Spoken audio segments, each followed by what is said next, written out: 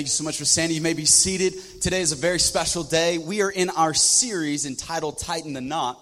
And we're right in the middle of our series, and we're just so grateful and honored to have you in our service. But today's special because I asked a good friend of mine that I've gotten to know over the last couple of years, who's been a friend to me and to our ministry, and who just has an exciting journey that God has him on and how God is using him and his ministry, but yet is a gifted communicator, and he's been a pastor, he's been a worship leader, now he's leading Foster the Bay, and I've asked him to come and just kind of in the middle of our series, just kind of teach to us and help us this morning. And so I would hope you would just put your hands together and just welcome Philip Pattison to the platform as he just speaks to us this morning. We're honored and have you. Thank you so much for being here. Appreciate it.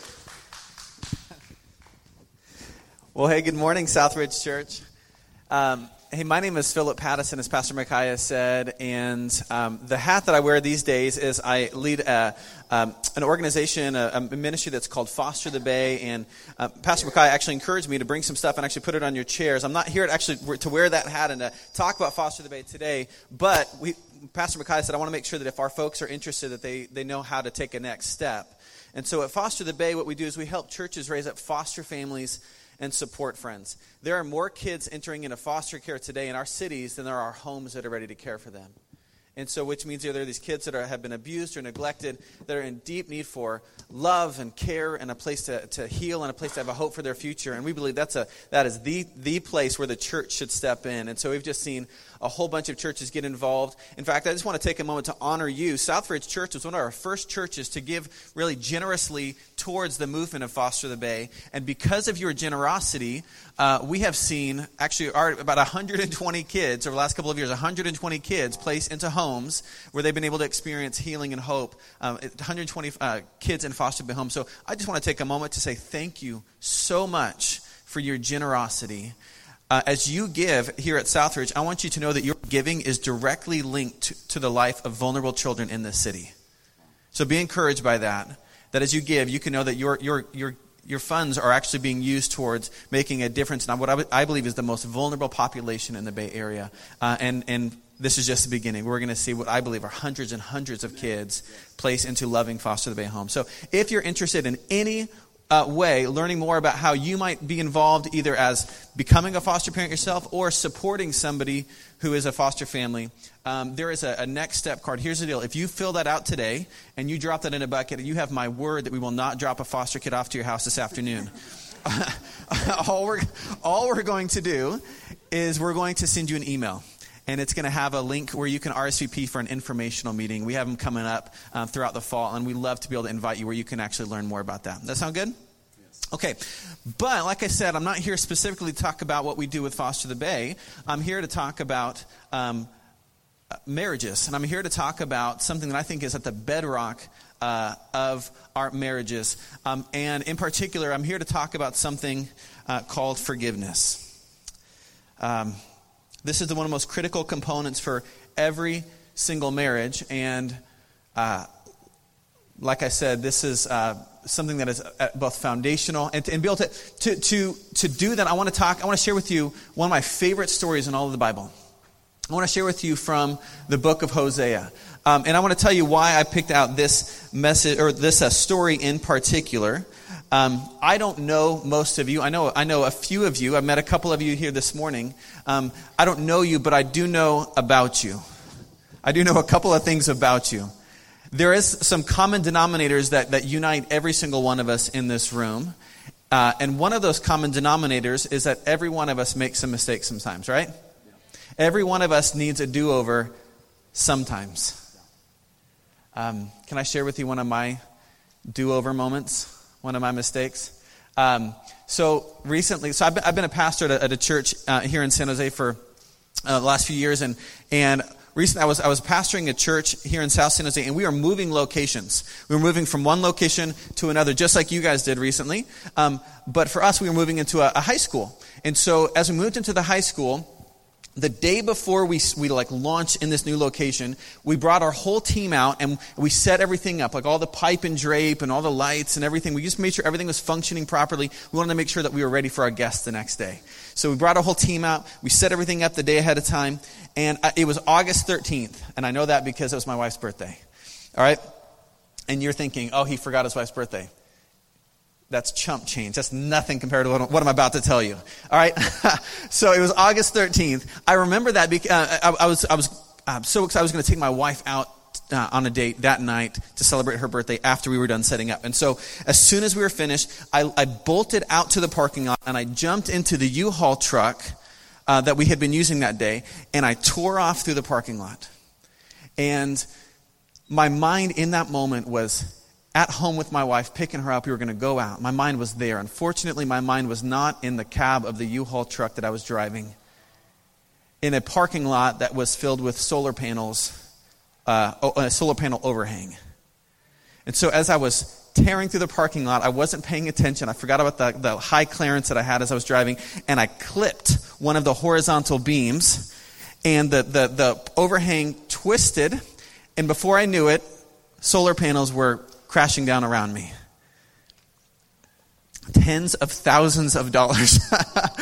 That was the first day, the first experience with the high school we were meeting. So as I'm standing out there in this parking lot with the school principal, with PG&E, with firefighters, all I could think of in that moment was, I thought, oh gosh, if I could just go back a few minutes, if I could just go back, like rewind just a little bit and have a do-over. But honestly, as painful as that was right there, like that pales in comparison to some other mistakes that I've made in my life. That's nothing in comparison to some other things that I've done in my life. In fact, when I look at that picture, that's a good depiction of what my life has looked like at certain times, in certain seasons. Do you know why firefighters had to be on the scene that day? Because there were live wires strewn about, and so if you got too close, you'd get hurt. And again, it was kind of the same with my life. Is not only was I kind of a mess inside, I was broken, but if you got too close to me, I'd hurt you as well.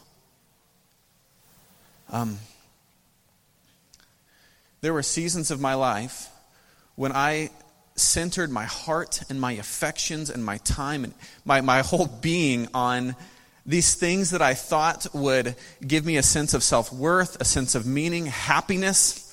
These things that I ran after, these things that are other than God, these things that I idolized in my life, that I ran after, that I thought would make me happy, left me empty, left me used, and left me absolutely broken. It even led me to a point where I was so idolizing, running after these other things with my whole heart. I even got to the point where I broke my marriage vows and I was unfaithful to my wife. My marriage came crashing down around me. And in those moments, in those seasons, if you were to tell me, hey Phil, like God can heal this. Like there can be wholeness again. He can fix what you've broken. I would have said, no, there's absolutely no way. My life looked like that picture. There's no way that He can undo the damage that I have done. There's no way that He can bring healing to what I have broken. If somebody were to stand up on a stage and read from the scriptures and say, God can make all things new. He'll wipe away every tear from every eye, like He does in the book of Revelation, I would have said, not for me. For other people, yeah, but there's no way He could do that. And like I said, there's probably a common denominator among every one of us. We've all made some mistakes. Maybe you've not made as big of mistakes as I have. I made some big ones. But every one of us have made some mistakes. And you might be here today, and you might be thinking what I thought before, to say, the damage is too great. I've made too many mistakes. If that's you here today, I want you to know forgiveness is possible. Forgiveness is possible for you as an individual. I don't know what your marriage is going through, if you're married, or your relationships are what you're wrestling with, but I can tell you that not only is it possible for you to have peace with God, but it's also possible for you to have peace within your marriage and in your relationships. And I'm going to prove it to you. I'm going to prove it to you today through a story from the scriptures. It's in the book of Hosea. If you have a Bible with you, I want to invite you to turn there with me today. If you don't have a Bible, no worries at all, because the scriptures are going to be up here on the screen, and you can just follow along here. You can track. But here's the deal. Lean in today, because this story that I'm about to tell you is probably the most beautiful love story in all of the world, in all of history. It's unbelievable. It's a story of true love, of betrayal, of forgiveness, of sacrifice, of redemption, of rescue. And again, I believe that this story, this story has changed my life. And I think it has the opportunity to change yours and your marriages as well. So go with me here to the book of Hosea. Let me give you some context as we jump in. Hosea was a prophet. Okay? And a prophet is simply a man or a woman that was empowered by God to deliver a message to a people. And so it's a message about God's character or God's heart or God's plan. Okay? More often than not, when a prophet actually delivered that message to a people, he simply did it through words, or she simply did it through words. So they'd write down a letter or a book, or they would actually give a sermon like I'm giving now. They would give it through the words. But on occasion, God would get creative, and he would communicate a message through a picture given through the prophet. And so this is exactly what happens here in the story of Hosea. So Hosea chapter 1, we'll start in verse 2. It says this: When the Lord first began speaking to Israel through Hosea, he said to him, "Go and marry a prostitute, so that some of her children will be conceived in prostitution. This will illustrate how Israel, God's people, has acted like a prostitute by turning against the Lord and worshiping other gods." And so Hosea married Gomer, the daughter of Diblaim. So, you heard that right. God's first task to Hosea as a prophet is he says, "I want you to go and marry a hooker." I can just imagine what Hosea's response must have been in that moment, thinking, wait, I'm new to all of this. I must not have heard you right. Give it to me one more time. That's not what But God says, no, you heard me right. He says, Hosea, you and I both are going to give our hearts to a people who will be unfaithful to us. And then we're going to spend our time and our energy and our resources and our love like pursuing those people, running after them, seeking after them. God says, no, Hosea, you heard me right. I too am a husband whose wife is unfaithful to him. Now, there's a couple things that we need to see out of that. First, it seems as if God wants us to know that our relationship with him was meant to be like a marriage. And that's really significant, because apparently the other metaphors that like describe our relationship with God in the Bible apparently just don't quite go deep enough. Like, the way that a king relates to his subjects, or the way that a shepherd relates to the sheep, or the way that a father relates to the son. All of those are really important metaphors and pictures that God wants us to see. There are elements of those that help us to understand what relationship God wanted with us. But apparently they don't quite go deep enough, because there's nothing deeper than a marriage relationship. There's nothing more intimate than a marriage relationship. Think about that for a minute. I mean, you can hide stuff about who you are from your coworkers, right? That's not that hard to do. You can hide stuff about who you are from your friends. We can sometimes even hide stuff about who we are from ourselves. But the thing is, I can tell you as a man who's been married for almost 15 years, your wife's going to see it. Right? There's nothing on this planet more intimate than a marriage relationship. And see, that's the beauty and the power of marriage. Is that it is so intimate. Psychologists across the board will tell you that the deepest and most fundamental desire of every human being, your most deepest and fundamental desire, is to be fully known for who you are and yet still loved. Again, I don't know you, but I know something about you, and that is your deepest desire as a human being, is for somebody to fully know who you are, the ins and the outs, and yet still love you and accept you. And that's the beauty and the power of a marriage. It's because your spouse sees you when you're on and then when you let your guard down. So you're on at church right now. But when you go home, your wife or your husband sees you on Sunday afternoons when you're off. Right? Your spouse sees what you look like when you wake up in the morning. Right? They know well the scent of your morning breath. Right? And it's not great. Your wife, your husband, they know the good, the bad, and the ugly. They know everything about you. And yet, in a healthy, thriving marriage, they still love you and accept you. They see the best of you. They see the worst of you. So do you see what God is getting at here when he says that our relationship was meant to be like a marriage? God's saying, like, I know everything about you. You can't hide anything from me. I've seen you at your best and I've seen you at your worst. You don't surprise me.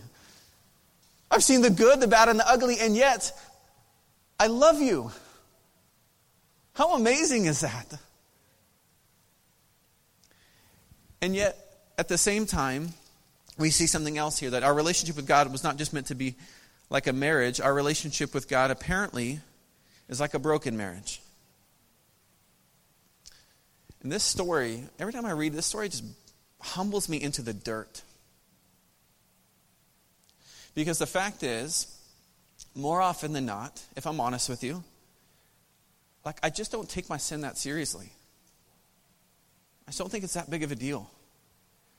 And I think that this story, like, helps me to understand that God's heartbreak over my sin is way more than I often will dare to believe. Anybody else?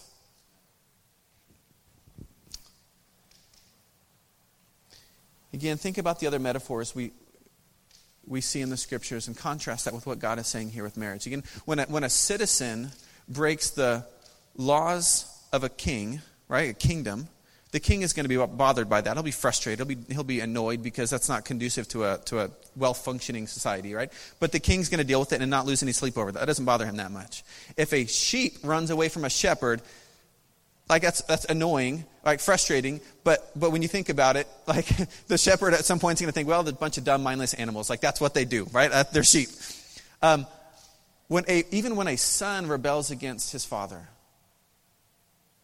like, again, as a dad of 4, I can say, like, that's discouraging. I get upset, but at some point you just think, well, that's what kids do, is they test their boundaries, and that's why I'm here, is to help kind of raise them up in the way that they should go. You see, but then look at this story. When the person that you love most in all of the world runs into the arms of another lover, leaves you to go and find that happiness and that pleasure and that joy and that companionship in a lesser lover, in another person, that's different, isn't it? There's no pain in the world like that. And that's why it breaks my heart, is because, like, I've seen that. I've been the cause of that. I've looked into the eyes of somebody who's experienced that. And that might have been 9-10 years ago. But what I feel like God is telling me here is, like, Phil, don't you understand? Like, you are so flippant and so light about your sin often, but don't you see that pain that you brought to your wife, like, that's the pain that I feel because of your sin. Like, my heart breaks over this. He says again, you've acted like a prostitute by turning against the Lord and worshiping other gods. God's saying, you replaced me in your life. You're running after these lesser lovers, whether it be your career or your relationships or sex or body image or money, whatever it might be. You're running after these lesser lovers, and they will never, ever satisfy you. They'll leave you empty and used and abused and defiled. They will not satisfy, and it's breaking my heart. If I haven't offended you yet, let me just say this. I'll change that right now. I just finished reading through the book of Ezekiel. I'm reading through the Old Testament in my quiet times in the morning. I came across this place in Ezekiel. It actually says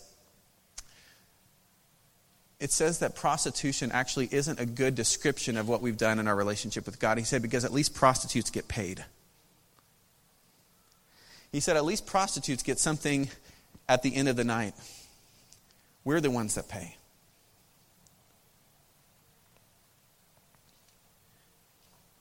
I know this isn't easy to hear, and frankly, it's not a whole lot of fun to say. But the thing is, you're never going to appreciate the unbelievably good news that I'm about to share with you unless you first understand the bad. You would never appreciate somebody coming into your house in the middle of the night and grabbing you in your bed and dragging you out of your house if you didn't first understand that your house is on fire. And for some of us, our house is on fire. So God is saying, your unfaithfulness is like you've run after these lesser lovers. Let's look and see how God responds to our unfaithfulness. This is what he says in chapter 2, verse 14. He says, therefore, behold, I will allure her and I'll bring her into the wilderness and speak tenderly to her. And there I will give her her vineyard and make the valley of Achor a door of hope. And in that day, declares the Lord, you will call me my husband.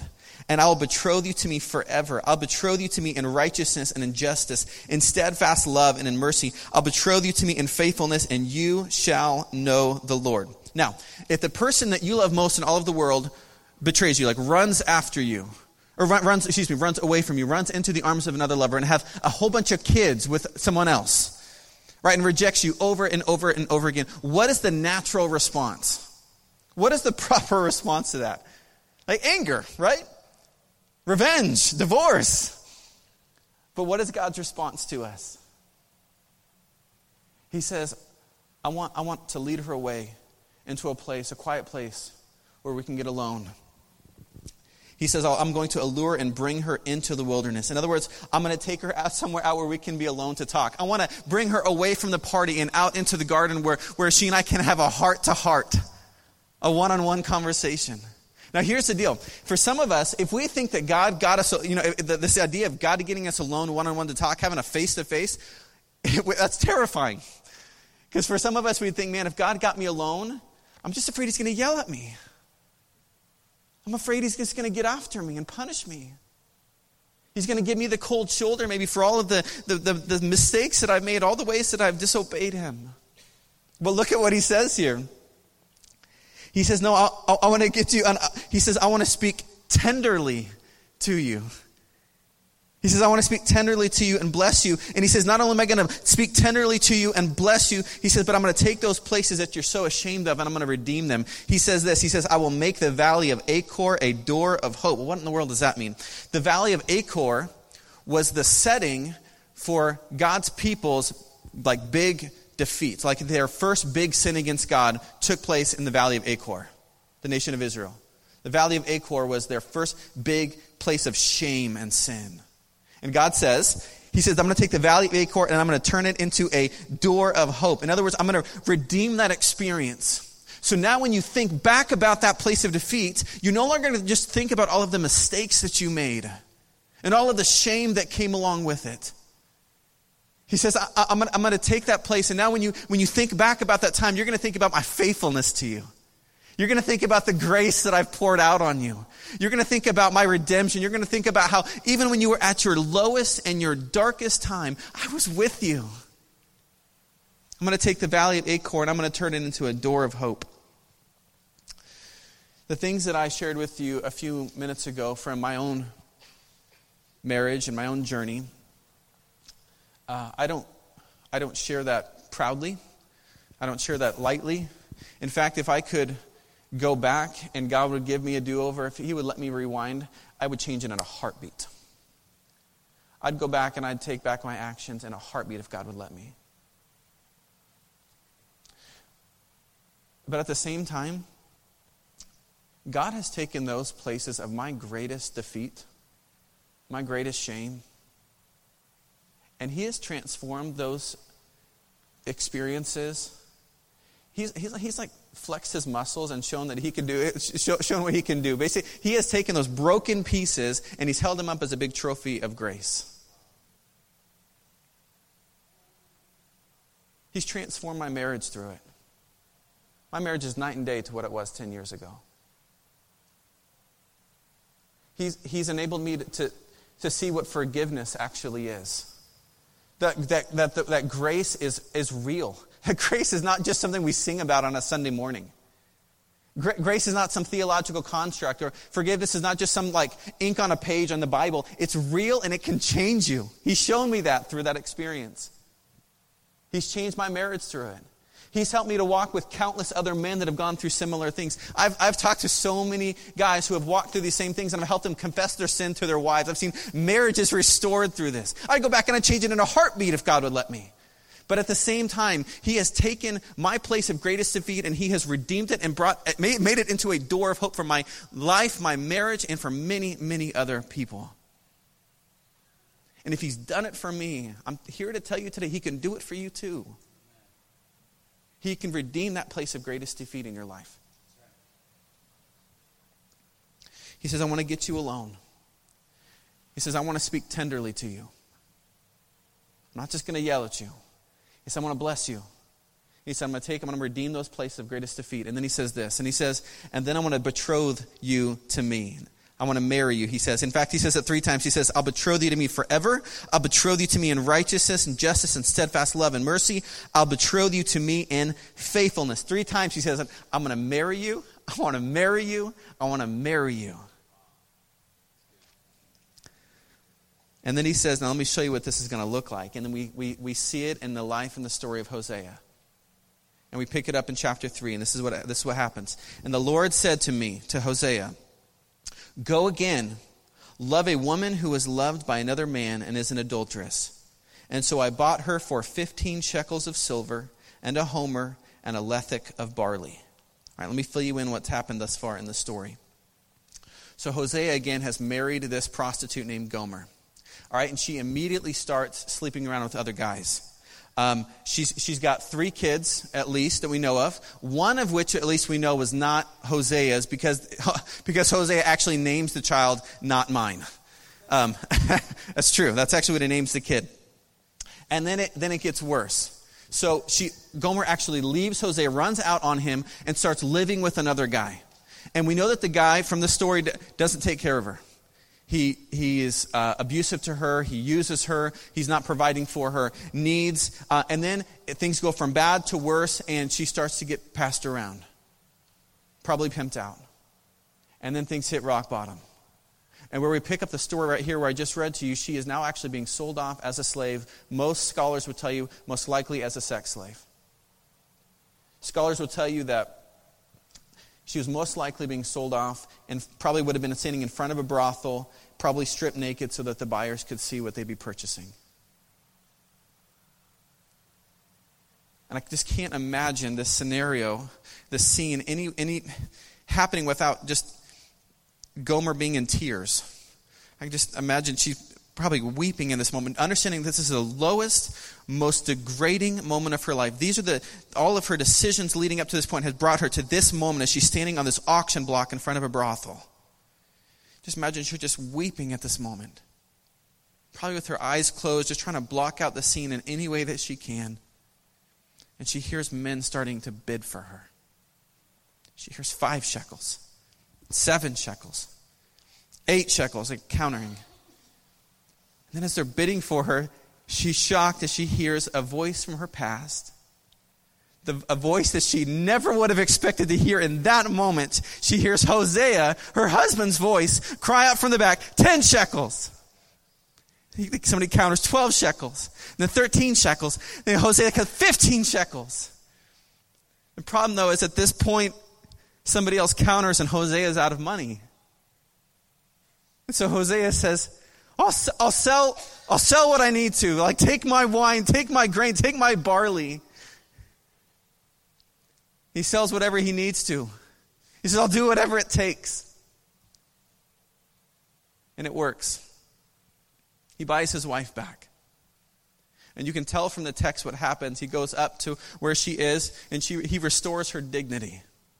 He covers her nakedness. He leads her away. Can you imagine what would have been going through Gomer's mind in that moment? I can just imagine she would think, why is he doing this? Why is he here? After all that I've done, why is he here? Why is he the one paying when I'm the one that's made all of the mistakes?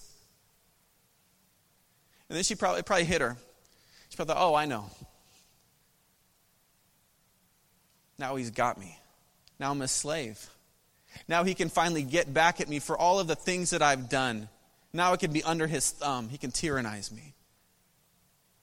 But Hosea says, oh no, Gomer, don't you see? He says, I didn't buy a slave. I redeemed a wife.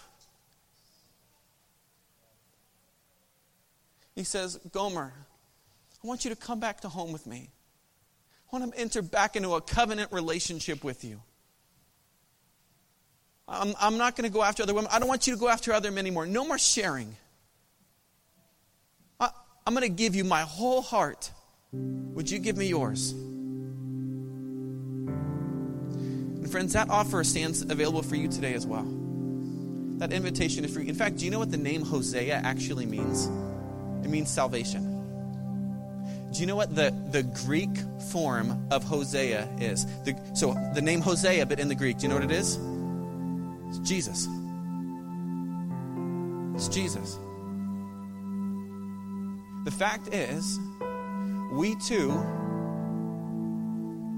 have stood on that auction block. Our decisions and our mistakes, if we're honest, have led us up to this point where it's led us into slavery. And at the cross, Jesus paid everything. He said, I'll do whatever it takes. I'll do whatever it takes to buy them back, to redeem them, to buy them back out of slavery and back into relationship with me. The offer stands available for you today. For some of you, this is the first time you're hearing that. I want you to know that I'm saying this on the authority of the Scriptures. God stands available with salvation and forgiveness for you today. Regardless of what you've done in the past, it's available for you today. All you have to do is say yes.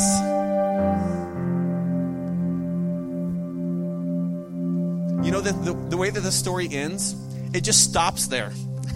That bothered me. What the heck? Like, why don't we get to hear like some big running through the airport and embracing or like kind of moment like you see in the movies? You don't get to see that in this story. It just abruptly stops. And the more that I think about it, the more that makes sense to me. Because the fact is, just because Jesus has done all that he did, and he went to the cross and he took our sins upon him and he paid our debt, and he rose again from the dead, just because he did all of those things doesn't automatically mean that we're going to enter back into that relationship with him. We don't know if Gomer said yes to Hosea or if she walked away. The offer was made available to her. She could have walked away. And friends, the same is true for you. The offer stands available for you today, but God will not force it upon you. It's an invitation, and you need to say yes. Or you can say no. He gives you the choice. I hope that if this is the first time you're hearing this today, or that maybe the first time that it's really kind of piercing your heart, that today you will say yes. Not one more day will go by before you say yes to the forgiveness that he's available for you, that he's made available for you today. He can wash your sins clean, wash the mistakes clean, and he can redeem your places of greatest defeat. For others of you, you've heard this over and over again. You've heard this message, and you're having trouble believing it. There are some days where you just have a hard time believing that God could still love you and accept you. I've been there. I remember standing, when there's times in my sin, I remember standing and in church one day, and I heard somebody from the platform say, John 3:17, they said, God did not send his son into the world to condemn the world, but to save the world through him. And I remember just falling on my knees and weeping. Sometimes you have to remind yourself of truth from the Scriptures. I remember there were seasons in my life when I would say certain scriptures. I'd like preach it to my soul day after day after day because I just had a hard time believing that he could still love a guy like me. I would say Psalm 103, which is David preaching to his soul. He says, praise the Lord, O my soul. Come on, soul, believe it. Praise the Lord, my soul. Forget not all of his benefits. Don't forget, he says, all that God has done for you. He redeems your life from the pit and crowns you with loving compassion. He satisfies your desires with good things so that your youth is renewed like the eagles. He said the Lord works righteousness and justice for all of the oppressed. He made known his ways to Moses and his deeds to the people of Israel. He says the Lord is gracious and compassionate. He's slow to anger. He's abounding in love. He will not always accuse, nor will he harbor his anger forever. Listen, he does not treat us as our sins deserve, nor does he repay us according to our iniquities. Why? Because as high as the heavens are above the earth, so great is his love for those who fear him. And as far as the east is from the west, so far has he removed our sins from us. That's God's message to you today. If you've heard this 1,000 times over, believe it. Would you pray with me? God, I thank you for what you're doing through this church. I thank you, God, for a people, God, that are running hard after you, God. But in the midst of that, we will continue to fall. We will continue to make mistakes. God, I thank you for your grace that does not run out. God, I thank you so much for what you have shown to us through this story, Lord, that even when we go to these low and these dark places, God, that you can bring redemption, that you offer salvation. I pray, Lord, if there is someone here today, Lord, that is needing to hear that and to receive that today, that forgiveness, Lord, that right now she would say yes to you. If that's you today, with every head bowed and every eye closed, I just want to extend that invitation. I want to give space right now here just for a minute or two to be able to give you an opportunity to say yes. You don't need to say certain magic words. This is not witchcraft. You don't need to say this is not some mantra that you need to some spell you need to say. This is simply you tell God from your heart to His. Just tell Him from your heart to His. God, forgive me. I'm sorry. I know that I've run after things other than you, and these things continue to leave me wanting. Give Him your life. Again, He stands here with the invitation where He says, I'm giving you my whole heart. Would you give me yours? Give Him your whole heart. Say, God, I want you to be in control of my life from this day forward.